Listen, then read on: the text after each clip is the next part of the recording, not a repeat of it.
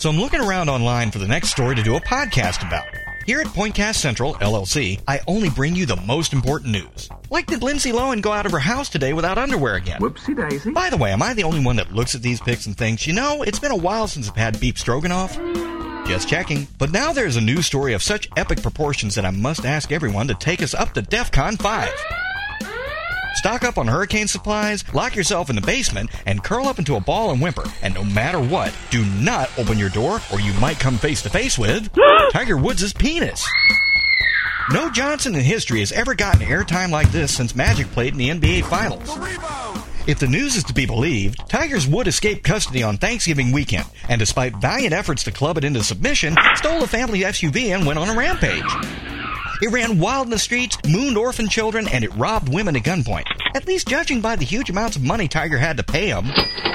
It got so bad that Tiger finally had to call a news conference and publicly apologize for his penis, and promised to send it to obedience school, keep it on a leash, and carry a pooper scooper when he takes it out on walks. And you know, a shout-out is... Hold on a second.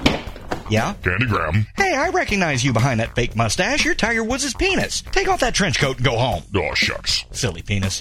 And you know, a shout-out is in order for all of the hard-working people of the news community, who deserve, at the very least, a large federal grant. Because no matter what time it was, day or night, they made sure that we all knew where Tiger Woods' penis was at all times. Hell, they even called me at 2 a.m. to let me know that his penis was in police custody and sleeping off a bender in the drunk tank, and I could rest easily. God bless them.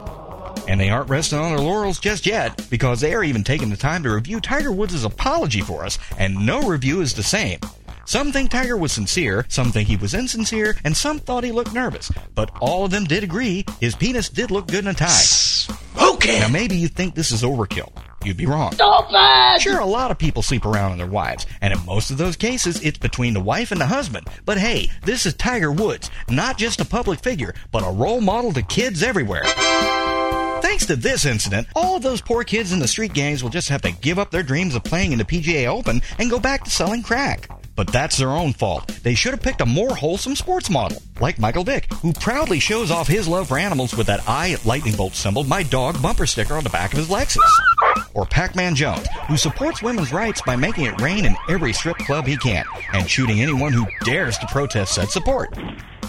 But why just stick to sports? Any role model would be better than Tiger and his mad cow penis. Rock stars, movie stars, authors, even the clergy and politicians. Sure, in any of these groups they might steal, rob, kill, drink, shoot, molest, and pillage, but they're still untouchable paragons of decency and wholesomeness. And sure, a lot of them might sleep around too, but they have one thing going for them. None of them are Tiger Woods. How dare he screw up and be human? How dare he try to keep this private and fix it with the people that were directly involved, namely his wife and me for wasting all of my time? And how dare he try to live up to lofty ideals that he never agreed to? But thanks to our media, he damn well isn't going to get away with it. And that's how we do things in this US of A.